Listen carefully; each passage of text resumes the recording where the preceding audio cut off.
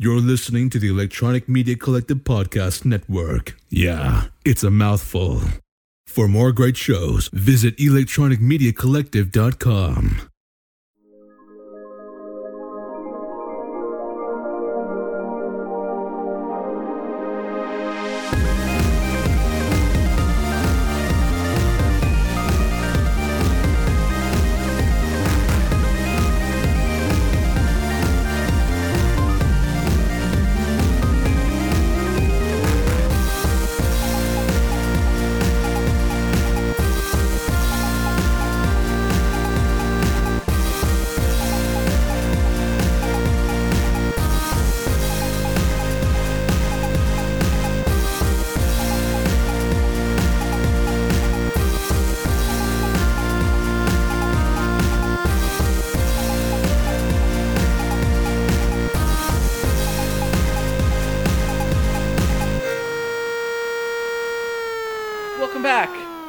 To another star-studded FYD. Star-studded, you'd say. Star-studded, that's right. How we doing on this glorious, glorious day? Better today than this past week, Scott. It fucking snowed here we this go. week. Here it we snowed. go. Shut up, it snowed. You don't even say, like, you're not unhappy about, or you're happy about the week. Don't even say that.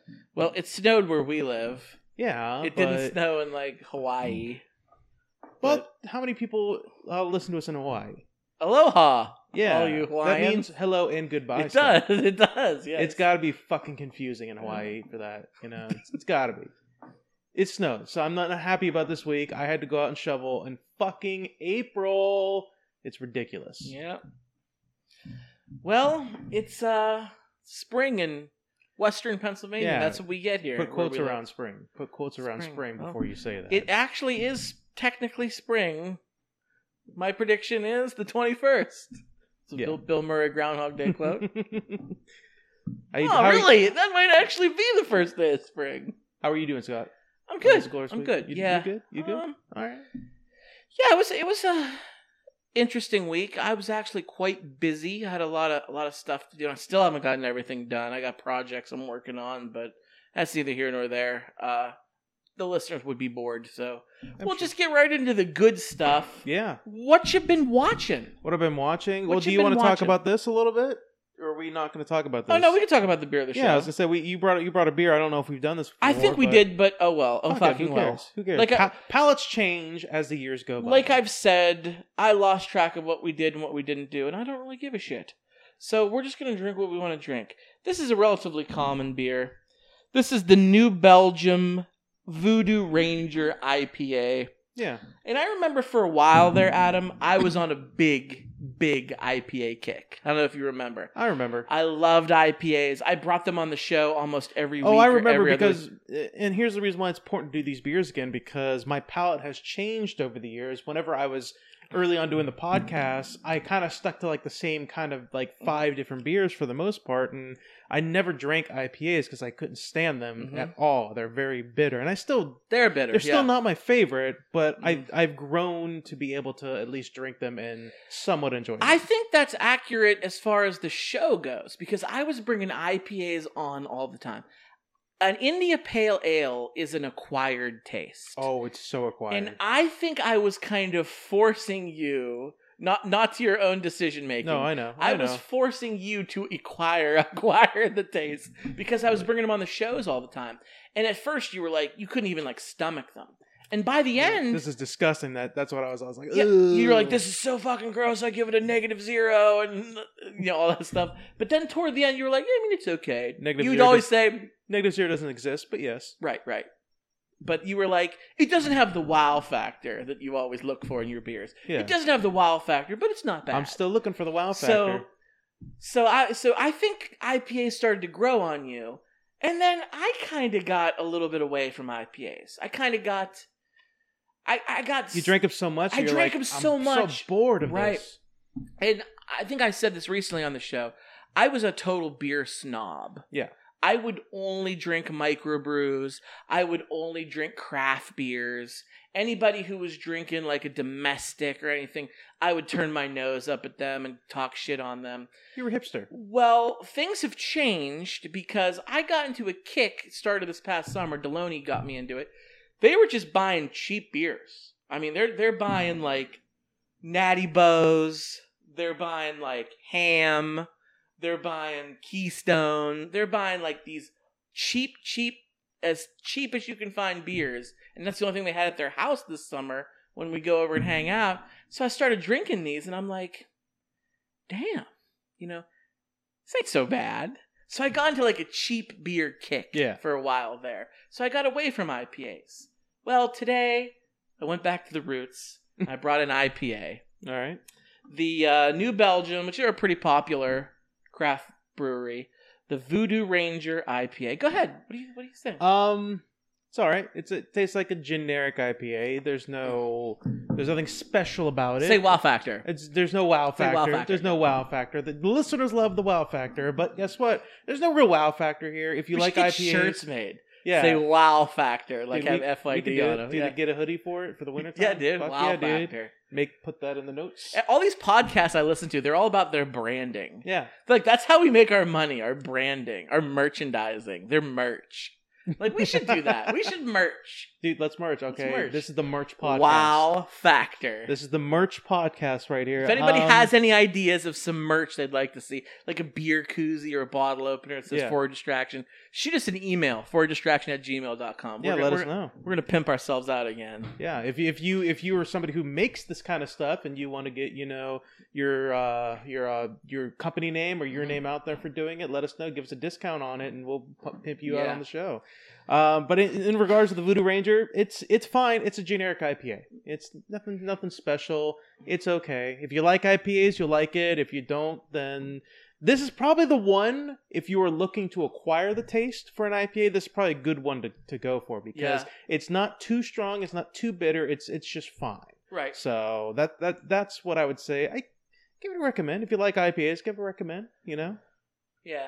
And I gotta be honest, I had a few at my house before I came over to the studio to meet you, so I'm feeling okay. Really? Because I was drinking all those cheap beers, you could drink a lot of cheap beers. Their alcohol content's relatively low. Yeah. IPAs are a stronger alcohol content. So me going back to an IPA, I'm kind of like buzzing right now a little bit. Like I forgot how they can kick my ass. So this is about my third or fourth one, and get your daughter soccer game. Like, yeah, let's fucking do it. That was like at 9:30 in the morning. I wouldn't put it past me. I have done it in the past, but not today. I was drinking this afternoon and this evening, and so I'm feeling pretty good right now. And I agree with everything you said about this. This is a very common IPA. You use the term. I'm going to steal it from you. There is absolutely no wow factor to this. Trademark. This is a very vanilla IPA. And there's some IPAs out there that I think kick ass. This is not one of them. This is the kind of IPA that they would have on tap at Applebee's or Olive Garden. Yeah. Like this is a very common IPA. Yes, it is a craft brewery. New Belgium is a craft brewery, but like their Fat Tire and some of their other beers, you can find them anywhere, all 50 states. Yes, but I do like it because I like IPAs and I like the way I'm feeling right now. And I can tell. Usually, I have to put down quite a few more of the cheap beers for half as much. I'm doing great right now. So does that mean you're kind of like changing your tune a little bit? You want to go back to the beer snobbiness just for the sake of feeling while drinking less? Yeah, that sounds like a great idea. So Scott, I watched the new Mortal Kombat. I started watching it, Adam. I watched the whole thing. I fell asleep. I couldn't finish it. That's something I rarely do. Yeah, okay. If you had a security camera or something like that or webcam on me while I was watching this movie, a number of times through the movie you would see me and hear me tilt my head back and go, "Shut up!" Oh my god. So many times they say so many corny things. There's just put my beer down for a second. Okay, there's this thing that these kind of movies like to do. And they did it a lot years ago, and I thought we got past this.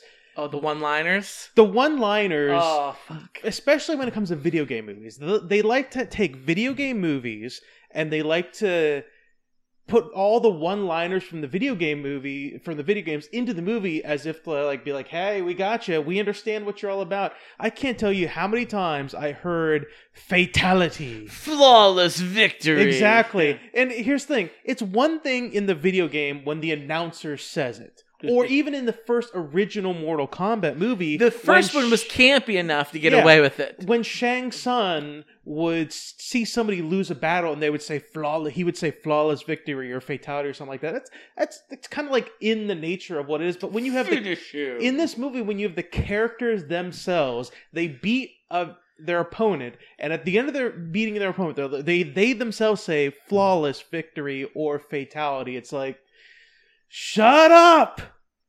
Like it's a movie that is bringing campy lines, but they're trying to be serious at the same time.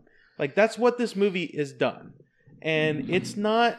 There's some good parts to it. There's some fun action, but it's just not good.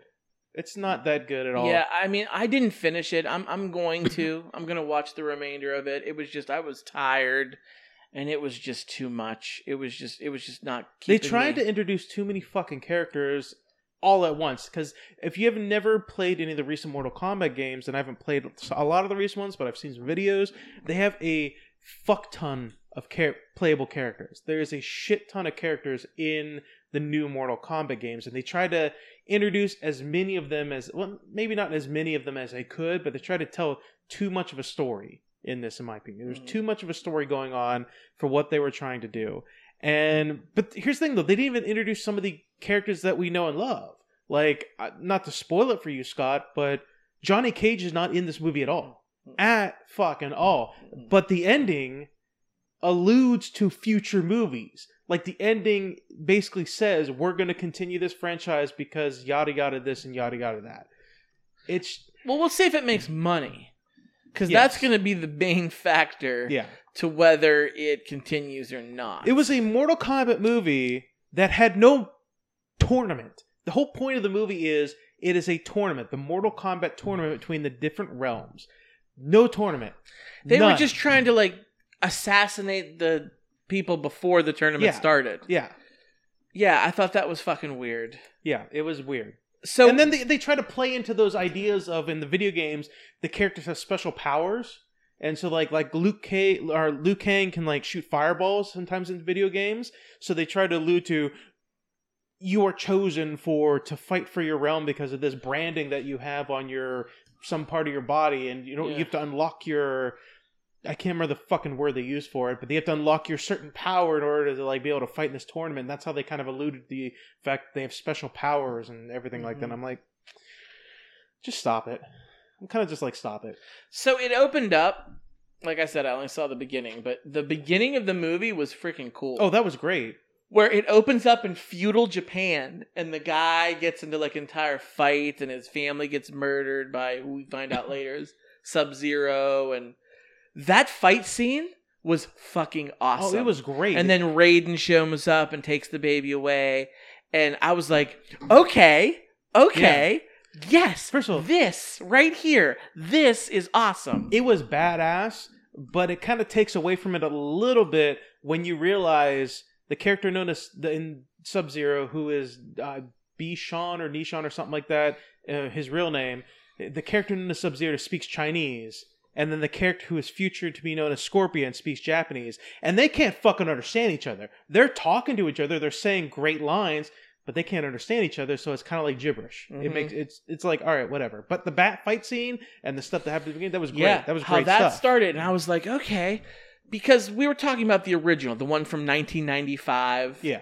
And how campy and it's so bad that it's good, is what it is. I remember I went to the theater and watched that movie in 95 because I was believe it or not, Adam, you know I'm not much of a gamer, but I played the shit out of Mortal Kombat, and especially Mortal Kombat 2 on my Sega Genesis. I owned both of those games and would play with my friends, and like we had some pretty fucking intense, you know, you'd go up the pyramid, like defeat all of them. Like it was a fun game. So when that movie came out, like we were all stoked to go see it. And we went and saw it, and I was an uncultured swine as a 5th grader, but I remember liking it. And Dude, when that techno music started, Mortal Kombat. dude, is that, tell me, to this point, that song has not been in the new movie. Is it not in the new movie at all? There's a slight remix version of it later on in the movie. Because that fucking song is so fire. The problem is you have to kind of listen for it because they have the music turned down a little bit, or it's a lower sound version of the song, but it is in there later on. Okay, good. Something to look forward to. I have not heard it yet to the point I'm at. And I love that song. Like, to this day, like, I'll hum that song, like, when I'm doing something stupid. But I like the movie. I don't think it holds up today. No, it doesn't. It doesn't hold up. So I felt like this is a reboot in the traditional name of the reboot style. That, okay, they're going to give us a modernized version of this. And how it opened up with that awesome fight scene, I'm like, oh, they're going to be serious. They're going to take. That's what I was thinking. They're looking forward to that. This isn't going to be like the fun video game style. This is going to be a for real thing. And then after that scene, everything from that point on that I've seen so far has been rotten. Not good. Yeah, it's not good, and it's just so disappointing. I was not happy with the main character. I didn't like him that much. He didn't really grab me. For the most part, I mean, you know who he is. He's going to be Scorpion, right? He's a descendant of the Japanese warrior from the beginning of the movie. Right. So I'm not going to tell you who he is, but I was not a fan. But I thought Scorpion was always a villain in the video games I played. In the Mortal Kombat mythos, it's evolved to the point where, like in the original movie from 1995, Scorpion and Sub-Zero were working kind of side by side with each other under Shang Tsung. Yes. It's evolved, the story has evolved to the point where they kind of delve into those two character stories, and they're part of two different ninja tribes, or, you know, different tribes like you see at the beginning of this movie, and they're rivals. They do not like each other, they hate each other, and their tribes do not like each other either. So that's kind of where it's come from. One was Chinese, one was Japanese, right? Yeah, but it's not just because they're Chinese, Japanese, it's just a rivalry their tribes have, is what it is. So that's kind of what it is. So I guess you could say bad guy, good guy, whatever, but it's just a matter of those two hating each other for the most part. So I don't know. It's not good. It did a lot of characters dirty, in my opinion. Did a number of characters dirty. So I maybe he gets better to the point where I saw Jax's arms are awful. Oh, that gets better. Okay, good. That gets better because he's got these like weird little metal skeleton arms and stuff. Yes, the skinny fucking arms. Because he takes on Sub-Zero in the beginning of the movie. Yeah, and what's really cool, I do like the way they do Sub-Zero sometimes. He basically was fighting Sub-Zero, and Sub-Zero like grabbed his arms and froze his arms and basically ripped them off. Yeah, there's a lot of really cool like violent things they do that are kind of like towards what's going on in Mortal Kombat games today. A lot of gore, a lot of decapitation, a lot of like don't take your kids and watch this movie kind of stuff that's going on. And that's cool, but like the story and the writing elements, I'm like, get fucking better writers. Like, I don't know what they're doing. I don't know who greenlighted the script and said this is going to be great, but well, I don't think it's necessarily the idea. I just think it's the execution, in my opinion. I think the acting wasn't great. I think the guy who's the main kid, who's like the MMA fighter, who's the descendant of the Scorpion clan or whatever. He's uninteresting. He's just boring. Like, why did he leave Raiden's temple to go to his family? Yeah, I wonder that too, because there's a point where he's not unlocking his power, and he's like training at Raiden. Somebody's not unlocking power, so Raiden's like, you're going to be a liability to the team. Go home. So he goes home, as if the mark had left him, as if Shang Tsung's assassins are not going to come after him again. Like even if you're a liability and you're not unlocking your power, don't take this fucking shit back to your family. Like, what the fuck are you doing? And as soon as he fucking gets there, he doesn't even get to come inside. He doesn't even get to give his daughter a hug. Fucking Goro shows up. They did Goro dirty. That's one of the characters they did dirty. In the movie, in the original movie, I should say, he was like the end-all boss villain. Yeah. Like he was who they fought at the end. He was like second to Shang Yes. Tsung. Like he was powerful. In this one, he was like, other than Reptile, like he was one of the first villains who was like defeated. Yeah. Like they just sent him. Like what?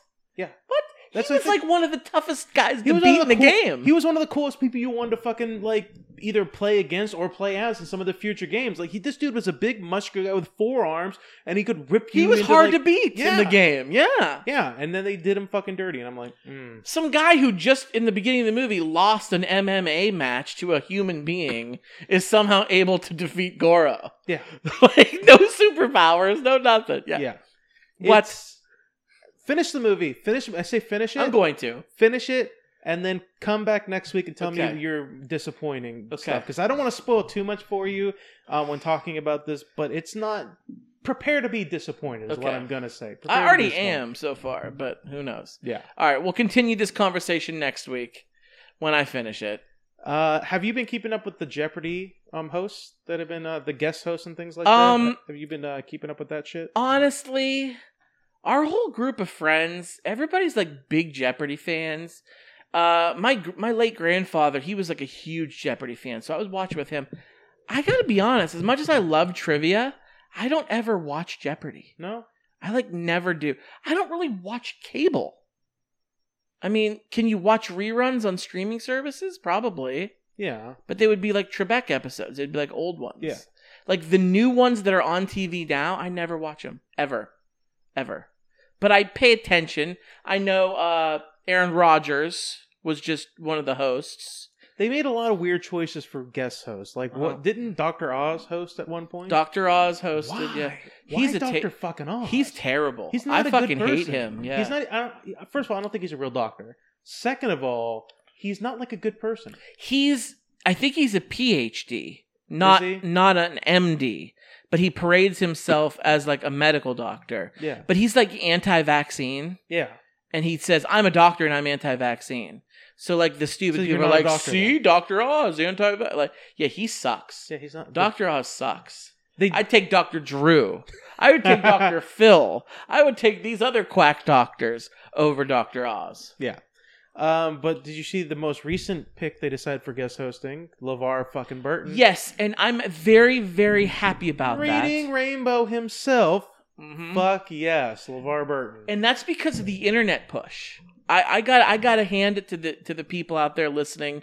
Thank you, because there was a big movement on Twitter. There was a big movement on all social media, really, to get LeVar Burton that job. He deserves it, honestly. He absolutely deserves it. Because he's been fucked over in the past. Did you hear how he was fucked over by Reading Rainbow before? No. So PBS fucked him over? well, here's what happened. What happened was it was during like a changeover in owners of PBS, something like that, or CEOs, something like that. What I happened know what it happening was. so Reading Rainbow went off the air, and so what LeVar Burton decided to do, I can't remember how long after it went off, but what he decided to do is he did a internet version of Reading Rainbow where he put on a production, and he wanted to market it towards schools. He wanted to like really go to public schools, things like that, and to, like teach kids, what he taught you whenever it was on PBS, the power of reading and how great books are, learning, and all this other stuff.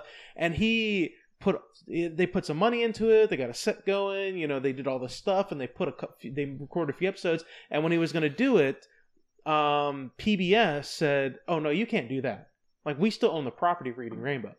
And he's like, everybody's like, "Well, you're not doing Reading Rainbow. Like, it's not going to cost you anything." And it's like, I'm not making a profit off this. I'm doing it as charity for schools, like to give to public schools, and like we want to do this. And like, well, no, you can't do that. And he's like, well, then will you give us permission to do that so that it'd be great promotion? Like, well, no, we're not going to let you do that because we own the property. He's like, well, are you going to do something with the property? He's like, no, we're not going to do anything with it, but you can't do that because we own the property. Well, I don't know if this is related, but several years ago now, back when Trump was still president and the Republicans controlled the House and the Senate, they cut funding to PBS because PBS is the public broadcast. So they got funded by taxpayers, by the government. I want to say this is before that. I want to say it was before. They got their funding from the government, and And from viewers like you, of course, like the donate, the tagline, right. So that's how they get their money. They're not a corporation like NBC, like CBS, like ABC. They're not a corporation, so they rely on those funds. Well, you know how fucking Republicans are. They don't want to spend a fucking dime. Forget the countless number of kids that Reading Rainbow or Mr. Rogers' Neighborhood or fucking Sesame Street taught how to fucking read. They don't give a shit about that. They don't want to pay their money. So they cut the funding. That's why Sesame Street, Adam, of all places, went to HBO. Sesame Street is something that should never end. Never. That is something that I think... I understand that, but what I'm saying is it's something that should never be even close to ending. That is something that is a staple of every youth. And it's something that every you should have from now until the end of the world, basically. Like, I'm sorry, I'm going to say that, but it's true. Like, it teaches so many important things to young kids. It's very eye-opening. Talk about going from one extreme to the other. Sesame Street was on PBS, was a publicly funded television show for decades. Yes. And then the funding is cut. They say, all right, fuck it. We're going to go to HBO. Not even a cable network. This is a subscription pay for home box office network. Yeah. So they took Sesame Street and went to HBO. So now it's Elmo Saves Grouchland 2, followed by Real Sex 39 on HBO.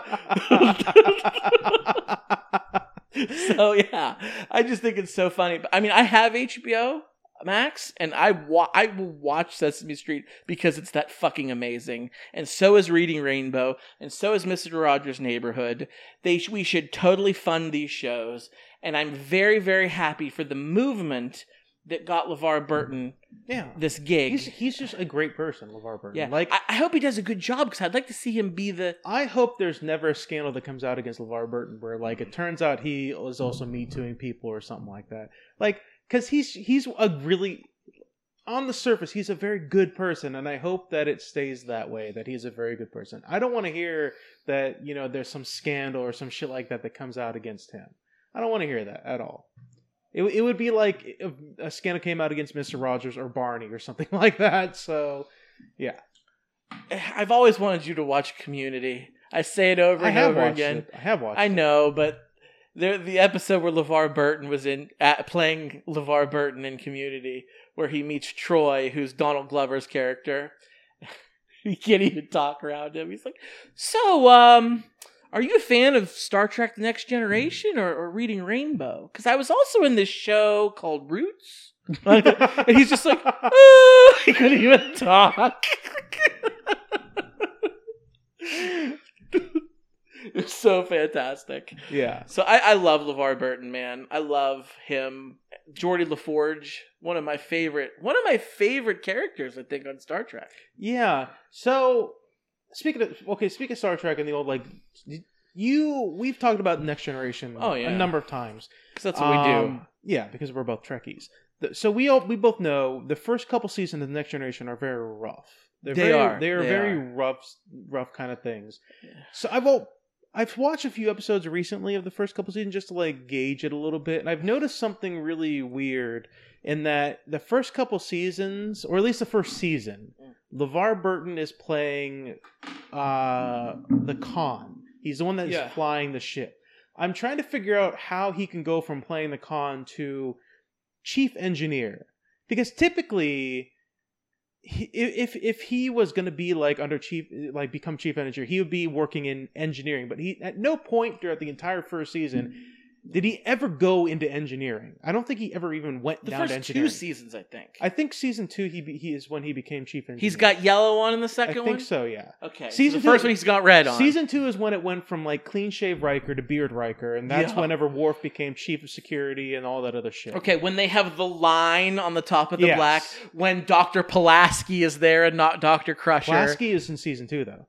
Dr. Crusher's all through season 1, Pulaski season 2. Season 3, Crusher comes back. Okay. Yes, that's what that is. How do you feel Pulaski's- about Pulaski? She's very racist. Oh, she's horrible. She's horrible. She sucks so bad. The way she treats Data throughout the entire series, Yes. throughout the entire time she's there, like one of the best episodes, in my opinion, is the episode where they bring Moriarty in. It's one of Yes. those holodeck episodes where Data's playing as Sherlock Holmes, and Dr. Pulaski is like, "You're wasting your time, LaForge. He can't understand how to." Basically, Data has memorized all the Sherlock Holmes stories to the point where he can just like predict the end before it actually gets there, instead of as opposed to solving the problem, as opposed to solving the mystery. I love And this so one. Pulaski's like, he can't understand what you're talking about. He's a machine. He can't understand it. If he was tasked with solving a real original mystery, he would fail. His circuits would fry. Basically, he wouldn't be able to understand how to do it. And LaForge's like, "Hang on a second, there, dog. You're being fucking unfair. You little cunt." So they challenge the computer to be like, create a problem in the Holmes style that can trump Data. Mhm. And so it basically gives life to Moriarty. to Moriarty. The worst person you want Yeah, to exactly. destroy your starship. But like the entire time through that episode, she's like saying, "You're wasting your time. He's just a machine. He can't understand." It's like, fuck you, Pulaski. She called You've been on the it. show for how long? She referred to her superior officer as it. Yeah. Like the whole time. Like just oh. Makes you want to slap her So in the fucking first face. of all, Gates McFadden, Dr. Beverly Crusher, she is a fucking angel. Dude, she was thirsty for Picard from season 1. Absolutely. Season 1. Wouldn't you? Thirsty Wouldn't Thursday. I mean, no homo. But if you were a chick, wouldn't you want to go for the Captain Picard? Dude, Yes, the answer is yes. Patrick Stewart, very charming individual. Absolutely. Even to this day, very that accent, the way his deep voice, very charming. Right? Yeah, he's up there. And you know, I'm not in redhead's not really my thing. But Dr. Crusher was a fucking smoke show. Yeah. She was fucking and Dr. Pulaski looked like somebody's QAnon aunt. like no fucking way. Yeah. That was get that bitch out of there. Yeah. But yeah, the first couple seasons are rough. Clean shaven Reichard, Tasha Yar in the yellow instead of Worf. Now I did like Tasha. She was great. I did like her, but Yeah, Worf is fitting for a security officer. very much so. Yeah, so All right, so it is that time of the episode where we're going to talk about Falcon and the Winter Soldier. Flipped it a little bit. Last episode of Falcon and the Winter Soldier, though. This is the last one of the Last season one. 1. This is the episode we finally got to see Sam in his new Captain America outfit. It's Yes. a combination of Falcon and Captain America. which I'm happy it about. looks so fucking cool is what it does. Which I'm happy about because I think I said this to you on the show before. I love the idea of Sam becoming the new Captain America because I want to see a black Captain America. I do. And I think he would be wonderful. I think he's pure of heart. He fits the mold of the Steve Rogers. Yeah. But my problem was I also fucking love Falcon. Like, I don't want to sacrifice Falcon for a new Captain America. Yeah. So the way they did it, you almost get the best of both worlds, which is You do. great. Yeah. So I'm very happy with how they pulled that off. Yeah. And it looks cool too, like the shield on the back of the jetpack. He can whip that fucking thing around like nothing. It's great stuff. Not a super soldier, and he still is a kick-ass. Yeah. You called it either last episode or the I episode did. before that. Sharon Carter is the broker. And let me jerk off a little bit here, if you don't mind. Please do it in a different direction than me. So. I came up with that theory on my own.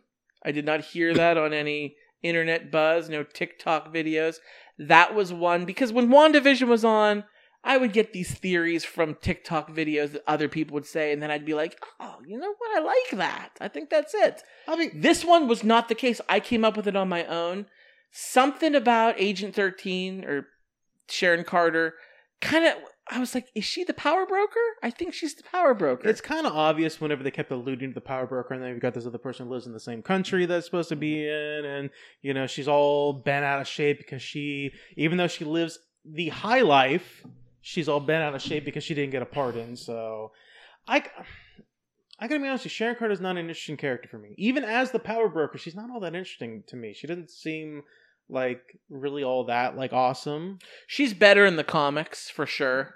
I can imagine. maybe.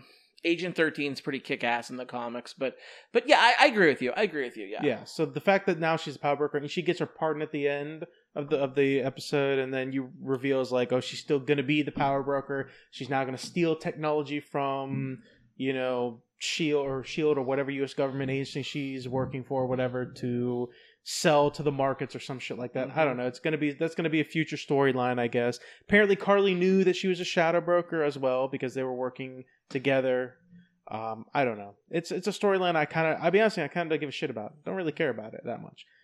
They introduced U.S. Agent, who I never really cared for, and it's gonna be Walker. So okay, there we go. But he was almost kind of a good guy in this one. Yeah, I don't like the redeeming, the redemption that he doesn't. He kind of doesn't deserve the redemption, but it did show something, and it did show that he's trying to fight off the urges that the super soldier serum is.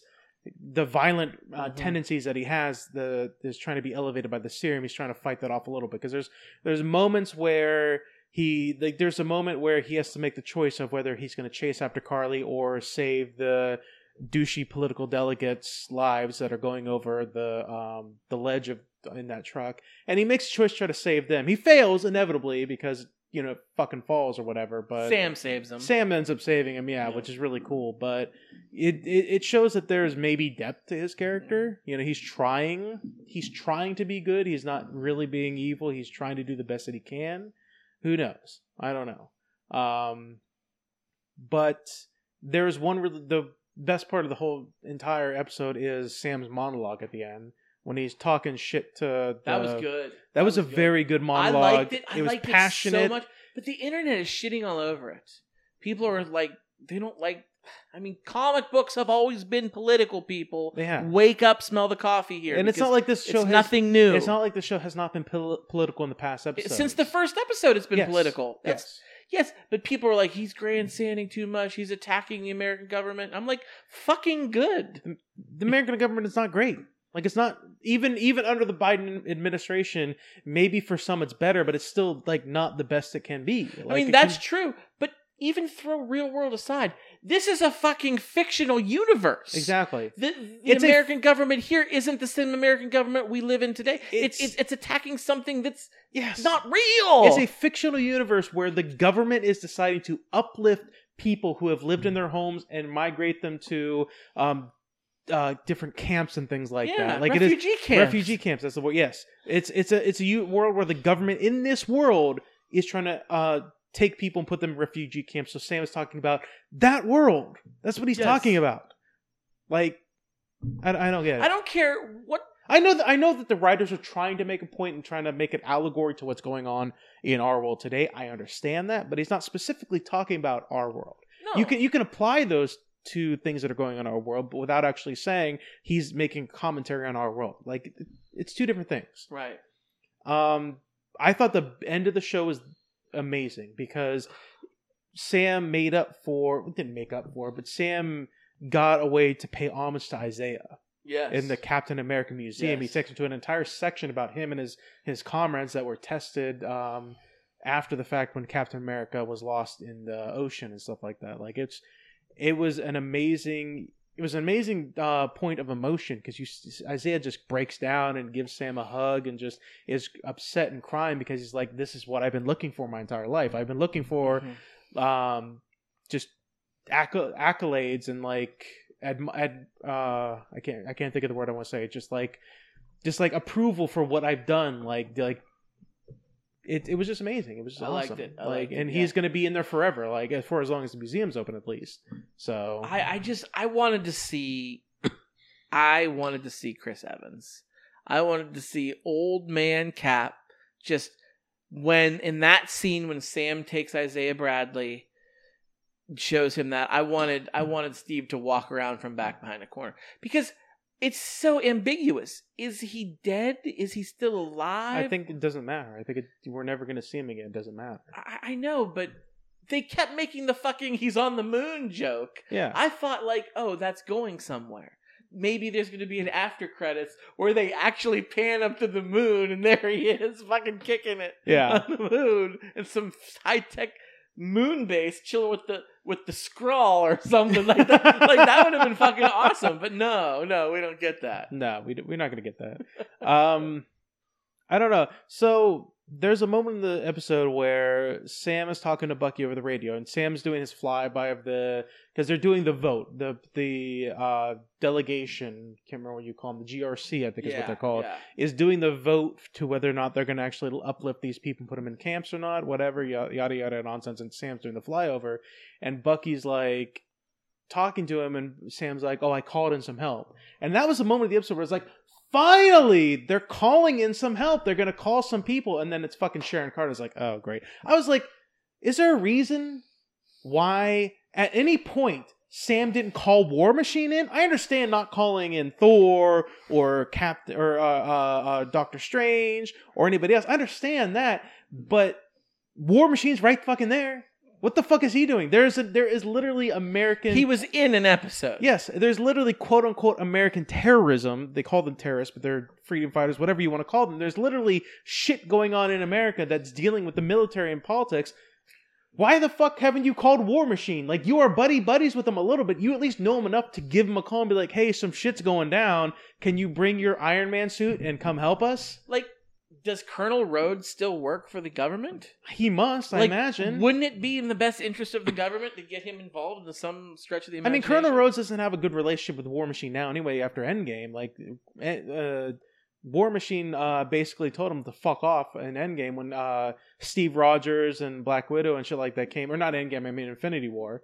Like, Steve Rogers, he basically told Colonel Rhodes to fuck off, essentially. You don't remember that? No. He told Rhodey to fuck off? Yeah, no. Rhodey told Colonel Rhodes to fuck off. Basically, Rhodey is Colonel Rhodes. I'm sorry, my bad. I'm thinking of the other guy, the general. I'm sorry, I'm thinking of the general. The general from Hulk. Yes, that's what I'm thinking. Who did the Civil War shit? That's what I'm thinking. I don't remember his name. He sucks. Yes, he's not a good person. Is he still alive? He was in Infinity War. Yeah, but I didn't see him after that. I don't think. No, but I was getting my names mixed up. You're right. But yes, Rhodey should be in it. He should have been in it. There's no reason why he was not in it.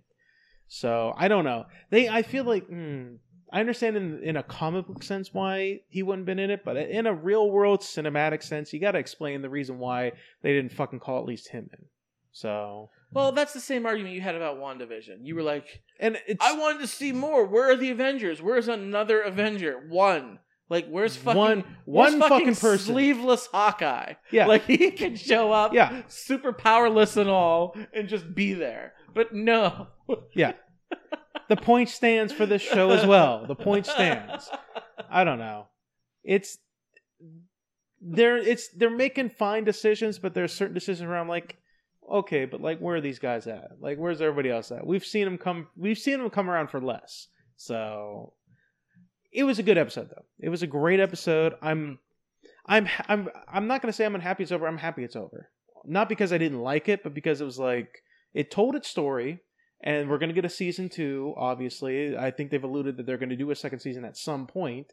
But it told its story and it's done. And it was. Do you think it was better or worse than WandaVision in your opinion? I like personally. I can't speak for everybody. I personally liked WandaVision more than I liked Falcon and Winter Soldier. Me too. Significantly more. And that's not a slight on Falcon and Winter Soldier at all. It's really not. WandaVision was that good. Yes. WandaVision was awesome. Falcon and Winter Soldier is better than like fucking Agents of S.H.I.E.L.D. No question about it. WandaVision had more emotion. It had a lot more emotion and more depth to it, in my opinion. There was a lot more personality because it was Wanda dealing with her personal grief. That was much more modern. Yes. That struggle. This was a comic book story. Yes. That's what it was. And that's fine. That's fine. We like that. That's great. But it doesn't have the depth that WandaVision had.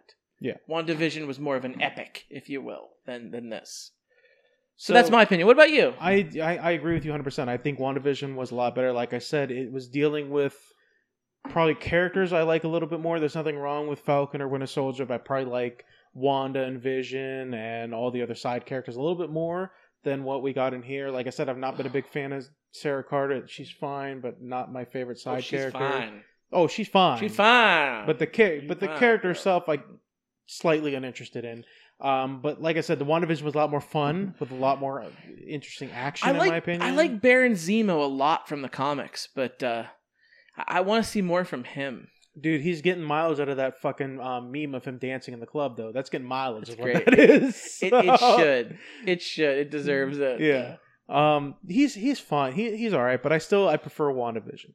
So at the end of the show, when they hit the credits, it says Captain America and the Winter Soldier. I saw that. So from now on, if they make another season of this, are they going to change the name to Captain America and Winter Soldier, or are they going to keep it Falcon and Winter Soldier? Well, here's the problem. There was a movie called Captain America and the Winter Soldier. Yes. That's a movie. So the TV show was Falcon and the Winter Soldier. But it was Falcon and the Winter Soldier. Captain America and the Winter Soldier. The movie was Captain America, the Winter Soldier. True. So you're missing that and. Okay, the little and. separator. Right, fair enough. The and. The and is what they're... Oh, no, it was called Suicide Squad. This one's called The Suicide Squad. Okay. And they're doing that. So, yeah. It was good. We're gonna get a few months now, or at least a month or two until Loki. When's Loki come out? June. We're gonna get a couple months then without that. About 2 months. So here's the issue, Adam. We gotta find something to talk about. We do. So we're gonna put this out to our listeners. We need your help because WandaVision is over. Falcon and Winter Soldier is now over. We're in a show hole. Yes, is to say. We want to have a show, and it could be an old show, it could be a new show. I would prefer it to be a show that both of us have not seen before. Yeah. But even if it's one that some of us have seen some episodes or we watched it a long time ago, that's fine too. We need a new show. So we're asking for your help. Shoot us an email, forwarddistraction@gmail.com. Let us know a good show that we could watch, one episode a week, and keep it short form. Very short form. I don't want you to give me a show that's like, oh, it's got 9 seasons and 23 episodes per season or something like that. Try to keep it like down to like the 8 to 10 episodes per season kind of thing. I think I prefer that a little more. I don't know about you. Well, unless it's really good, I prefer keeping it down there. So. Well, okay. Well, we do need something to at least get us to June. So. Yeah. We'll see what we can do. We'll come up with some ideas on our own. But get a hold of us on our social media. Shoot us an email. Give us some ideas. Give us some ideas of a good show that you would like to hear us talk about. It could be anything. Any kind of genre. It doesn't have to be a superhero movie. Exactly. Anything. All right, it's time for that point of the show. Coercive cinema time, Scott. You know. Yeah. To remind the folks of what movies we're talking about for Coercive cinema, I gave you The Death of Stalin, starring Steve Buscemi on Netflix, and you gave me The Greatest Showman on Disney Plus, starring Hugh Jackman. So I think it's my turn to go first. Okay. I'm going to talk about The Greatest Showman.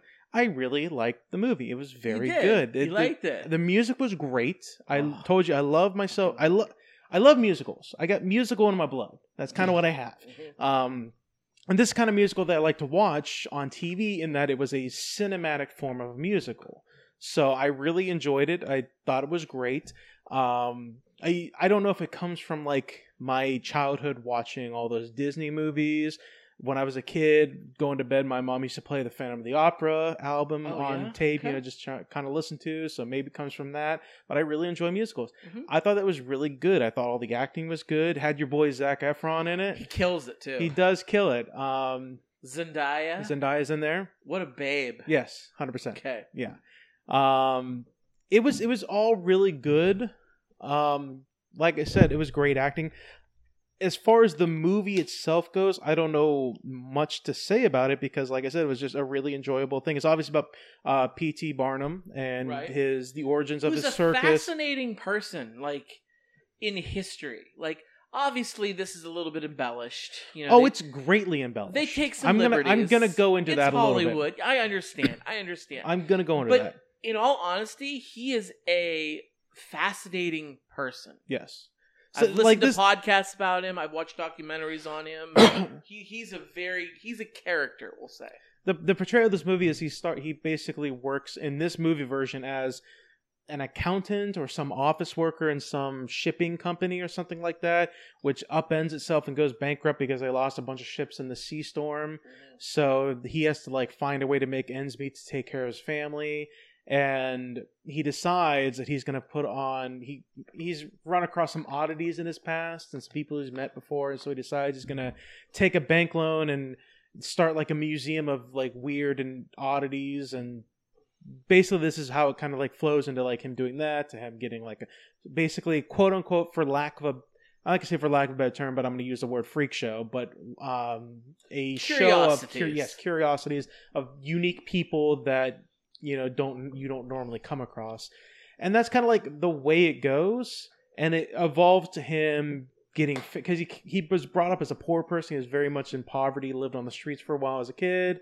And it kind of evolves to where he gets fame, he gets money, and then he forgets himself and he gets like used to the stardom, and then his life falls apart and he has to like rebuild himself, and he learns a lesson, yada yada, all that other shit like that. That's kind of how the story goes, essentially. I would argue that in this movie version, the people that worked in a circus forgave him a little bit too quickly, because there's a moment where he basically meets this singer, this well-known European singer, and invites her to come to America so he can put on some concerts there and make her famous, make them all a lot of money, yada yada yada. And at the premiere of her musical debut in America, the after party, all his employees in the circus show, they try to come into the after party, and he kind of like shoves them away and closes the door on them, and it kind of fucks them over and shames them, essentially.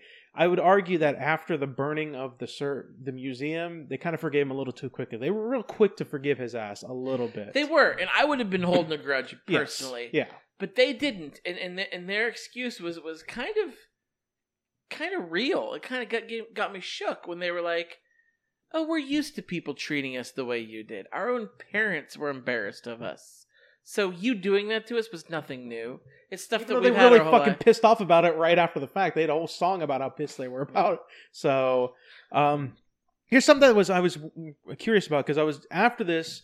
There's obviously a pseudo-historical version of P.T. Barnum. Obviously, it's taken cinematic liberties, Hollywood liberties with it, but it's based on real events that happened in history.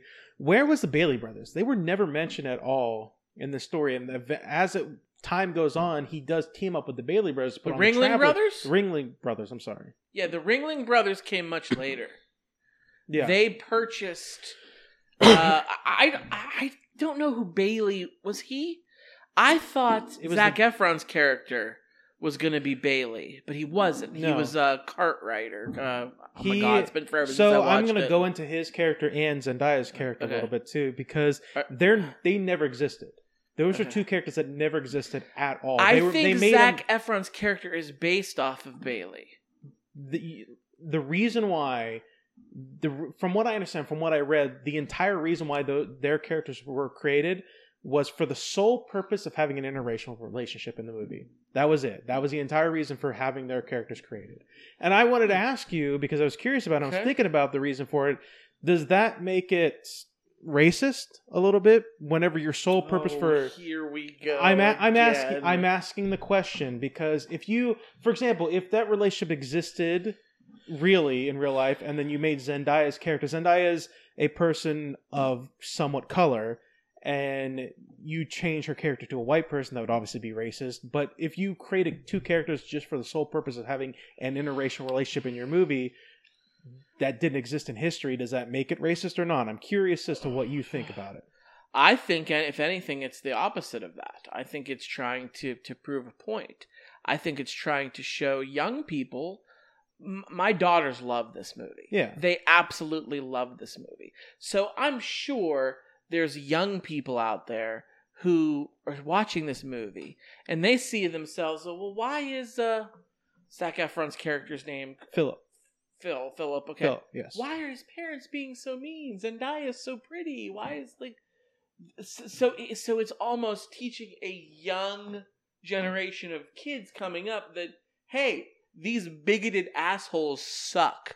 And this movie is showing you that they suck. I hate to use the word indoctrinating, because it's indoctrinating kids the right way. But you it's teaching them a lesson of, hey, be a good fucking person. It doesn't matter what the pigment of your skin is. Yeah. If you care for somebody, it doesn't matter. But that story could have also been told without those characters. That same story could have been told without those characters because you the could have story, you could have, sure, you but could this have, lesson you could have, wouldn't you have could been. have, but you could have absolutely had that lesson with the regular oddities that were actually in there. The bearded lady, the small person. Like, you could have had the story of, like, it doesn't matter what kind of person they are, you have to treat them nice. They would have been freaks first. And people wouldn't have cared that the bearded lady was also black. Oh, you're black too? I'm sorry, I can't get past the fact that you're the bearded lady. Okay. Why did she never shave that fucking beard? It made no sense. Like when he found her in the movie, like, she had a full fucking beard bigger than mine.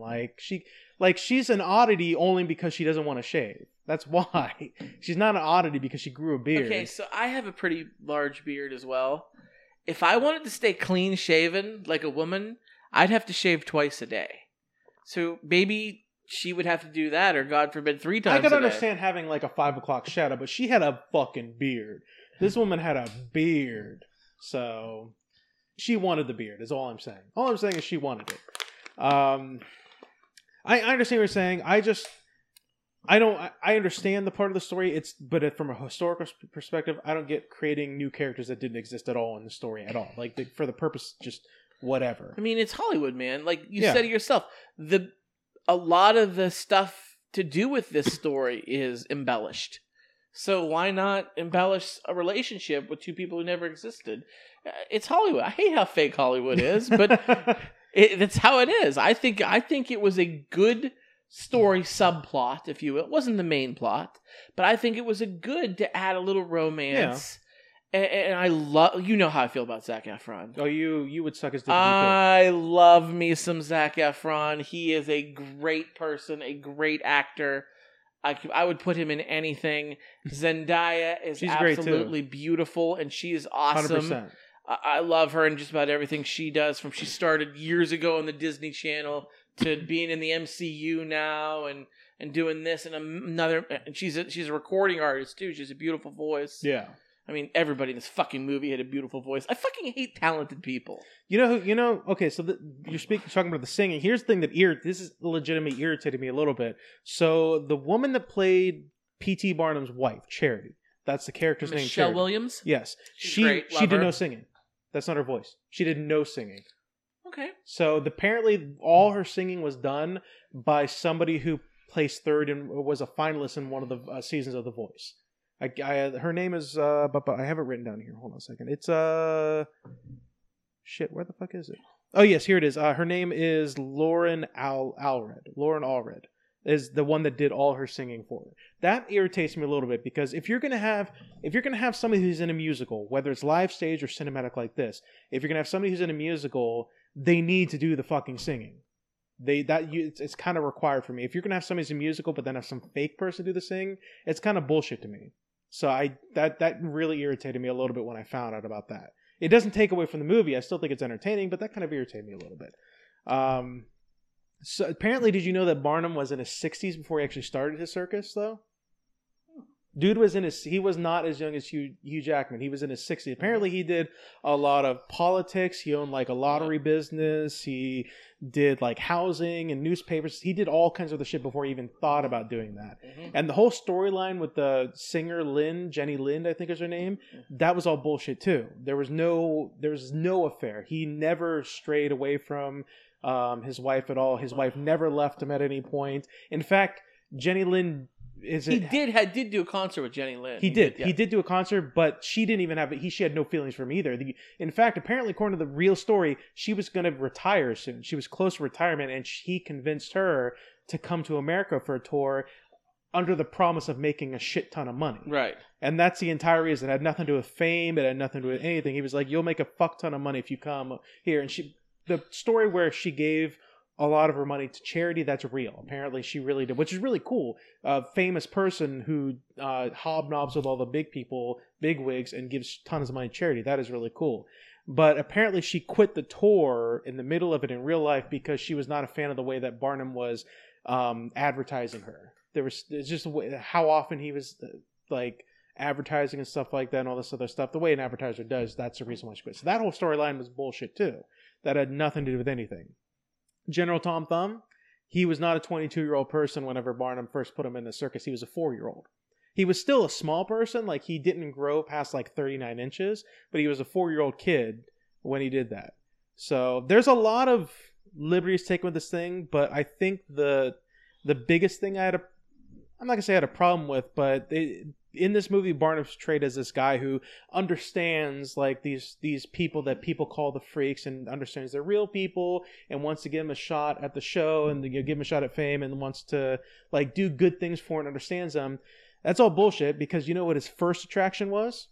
His first attraction was a woman who was in her 80s, who was paralyzed, and he advertised her as a 160-year-old woman who was the nurse of George Washington. Do you know how he acquired her?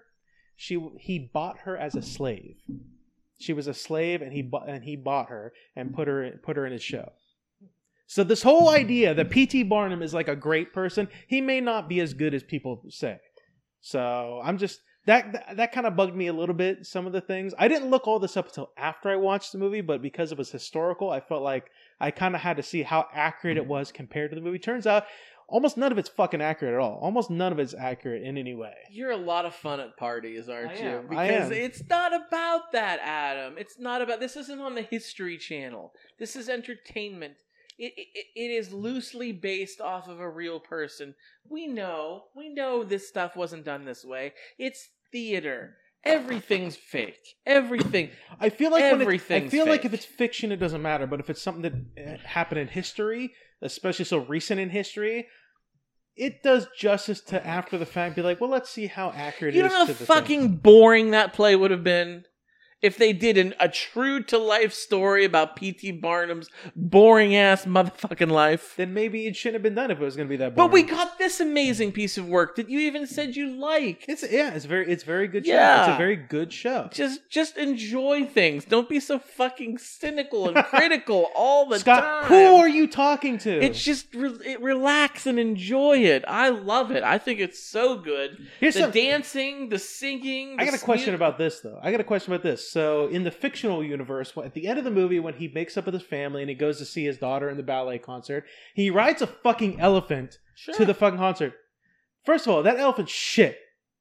All the way to that where the place is being taken. No different than horses. Second of all, he went there by himself. That means he got off that elephant, walked up thing, and now there's a fucking wild elephant roaming around the city because nobody was there with him to take the elephant back to the show. He was probably going to wait for him. Fuck you. You train elephants. Fuck that. There is no way that elephant sat out there amongst all the crowds of people and just stood there. No way. You're right, Adam. It didn't. Because it didn't fucking happen. It's not real. It's fictional characters. But my stepfather used to have a pet elephant. He talked about that once. Yeah, he had a pet elephant. Name was Dhaka? It was a baby Indian elephant when he lived in India and Sri Lanka. He says it was like owning a Cadillac. You rode your elephant to places. And you left it. Yes, that's a thing that happens. Just because it doesn't happen in the United States of America. Where do you work again?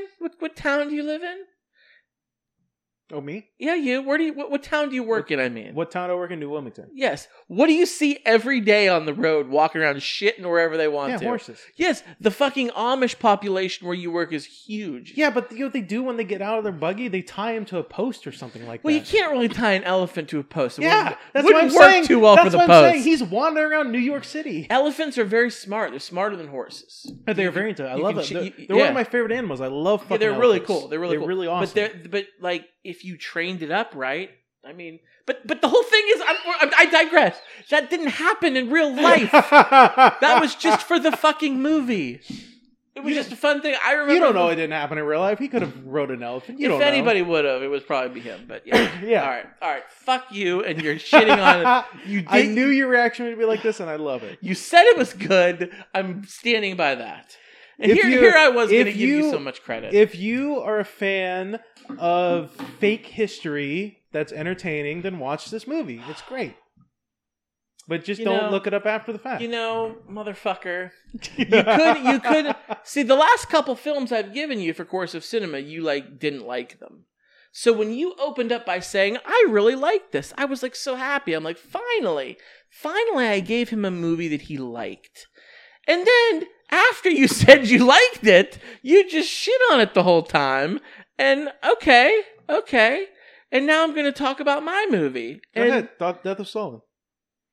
And I wanted to come out and do this, but now part of me wants to change, but I'm not going to. Because thank you. Because this movie was fucking great. Yeah, it was great. Like, It was this good. might be my favorite movie you've ever given me in Course of Cinema. Really? It is.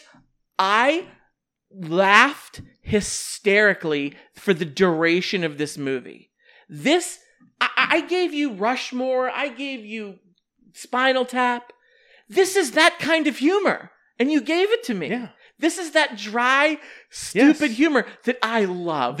This is what I was looking for when I watched Spinal Tap. But It took what it was and then dialed up a little bit. But it's the same kind of humor. This is the kind of humor. Now you know how this movie, Death of Stalin, was. That's the humor I love. Yeah. I love that kind of like the Coen brothers and It's very Wes sarcastic, Anderson. very sarcastic Yeah, and- just weird and bizarre and sarcastic, and I died laughing for this movie. This movie was fucking hilarious. It is a very good movie. Like I would be laughing so much I would miss the next funny scene. Every single time, whenever people would walk in to see Stalin laying on the ground dead, they would kneel. They'd be like, "Oh my god!" Oh, they're just pissed. Watch the piss. Oh, Piss. there's piss all over the Oh, place. it's a new suit. You're gonna pay for the dry cleaning. Oh my god, it was so funny. Yeah, Steve Buscemi was great in it, but what's his Jeffrey Tambor, who's Yeah. from Arrested Development, he was so good in it. Yeah. So good in it. Oh my god. Thank you. This was a great film. You're welcome. Hilarious. I was hoping you'd like it because Hilarious. it is a very good movie. The scene with the son trying to get the Soviet hockey team. They couldn't even skate Yeah. because the real hockey team died in a plane crash. And they couldn't And tell they anybody. couldn't tell anybody. It's great shit. Oh my god, it was hilarious. Absolutely fucking hilarious. It's great stuff. Oh my god! I'm not going to give a whole play-by-play because it doesn't deserve it. Because everyone needs to watch it. Everyone needs to, and I'm sure that kind of comedy isn't for everybody. No. That kind of comedy isn't for everybody. I'll be honest with you, for this movie, if you don't like that kind of comedy, you can watch this movie and almost watch it as like a dramatized version of what actually happened because it kind of plays like that too. There are some sarcastic moments that are funny, but it's also just a generally good movie. Like, So I wasn't being like you. I didn't bust out my smartphone when the credits were rolling from Death of Stalin to check out the historical accuracies of Joseph Stalin's demise. Because I would be willing to bet, Adam, that there is a lot of liberties taken with this movie. I would be willing to bet that this movie is not 100% historically accurate. do you know why I never did that with this movie? Because it's Russia, and I guarantee we don't know the whole fucking story, so it doesn't matter. It doesn't matter what I look up; it's going to be inaccurate anyway. So, Fuck, it's Russia! who invited those priests here? Who invited the bishops? Why'd you invite the bishops? I didn't invite Don't the invite bishops. the bishops. Ask what's his name if you invited the bishops. Don't tell me what to do. Just ask them. God damn it! This isn't my fucking kid. She's 6 foot tall. It's so good. It's a fun movie. So It's good. very fun. So good. I laughed so hard. You know, it reminded me of early on I gave you that movie, and I think you said I liked it, and then you went on to crap all over it. But it was Coen Brothers' Hail Caesar with Yeah. It was a good movie. This is that kind of humor. I don't think you understand that I can crap over any movie. Even a movie I love to death, I can shit all over. Okay. I can do that. Okay. Because I like to... You're good. You're very good at that. I like You're very to give good. a very critical view of movies that I'm told to watch. If we were just like hanging out, we were doing the podcast, and you were like, "Hey, watch this movie; it's fun," I would watch and be like, "Oh yeah, it was a good movie," and I wouldn't give like a synopsis of what I thought about it for the most part. But because we're doing a podcast, I gotta feel like got to give the people what I really think. So All right, ladies and gentlemen, I'm Gene Siskel, and he's Roger Ebert. You've been listening to Hannity and Combs. Oh my god, dude! No, but I loved it. I thought it was great. Yeah, it's a great. It's a great movie. Steve Buscemy has become like one of my favorite people to watch on anything. Steve Buscemi is great in almost everything he does. So, all right, are we ready for next week? Yeah, let's pick our movies for next week, Scott. I talked about this briefly last episode. We kind of talked about with our ghost hunting shows, and I kind of mentioned the movie, so fuck it, I'll just give it to you now to watch. I want you to watch Grave Encounters on Amazon Prime. Grave Encounters. It's a found footage ghost hunting style movie. I thought it was more interesting than a number of found footage movies, but I'd like to know what you thought. Don't watch around your kids. That's all I'm going to say. Grave Encounters. Yes. All right, sir. I'm going to do it to you again. I'm going to do it to you again. I'm going to give you another Western. All right. Because I gave you a Western a few weeks back. You did The Quick and the Dead. Yeah. It went over well. It went over well. And that's actually not... there's a couple Westerns that I like more than that one, and I want to see what you think. So you, sir, are going to... It's on HBO Max. You are going to watch the movie Unforgiven with Clint Eastwood. Unforgiven on Morgan HBO Freeman's Max. in it also. Oh, I love Morgan Freeman. Mm-hmm. Unforgiven. It's on HBO. All right. So to remind everybody, that's Unforgiven on HBO for me, and Grave Encounters on Amazon Prime for Scott. Yes. Scott, hit him with the socials. How can they get a hold of us? All right. So you can shoot us an email, foryourdistraction@gmail.com. We are on Facebook. Search for Your Distraction. Like our page on there. We post all kinds of stuff. All kinds of relevant pop culture links on there. We are also on Twitter. You can search for Your Distraction on there. And you can follow us. You can tweet us at podcast FYD. How can the people listen to our show, Adam? If you want to listen to us, you're obviously listening to us on SoundCloud or iTunes. Search For Your Distraction. You can also listen to us on Spotify and Google Play. Search podcast FYD. Rate us, like us, share us with your friends, comment. The only way we grow is if you guys help us grow, and that legitimately helps us when you guys do that stuff. It really honestly does. So if you have the time, give us 5 stars or whatever the max stars is on whatever app you're listening to us on. And we still are a member of the Electronic Media Collective. Yes, sir. Head on over to electronicmediacollective.com. Check our show out and all kinds of other great shows on there. Definitely, we'll share some of those out there too. And like we said in the opening of the show here, we want you guys to get a hold of us. We're looking to do some merch. The Wow Factor hoodie. I'm gonna look into that. I'm looking. It's coming soon. So if you know any good ideas for some merch, some For Your Distraction merch is coming soon. On top of that, we need a new show. We're in the show hole. We need something to watch and we need something to discuss on air. So if you have any ideas, find us on our social media. Shoot us an email, fordistraction@gmail.com. Get a hold of us. Let us know all of your wonderful, wonderful ideas. Shout out to our beer of the show. Brewski of the show. New Belgium Voodoo Ranger IPA. Thank you. Good stuff. Good shit. Good shit, Adam. Good shit, sir. So, the Wow Factor hoodie and maybe like a crop top. Dude, I'll rock a crop top. I know you will.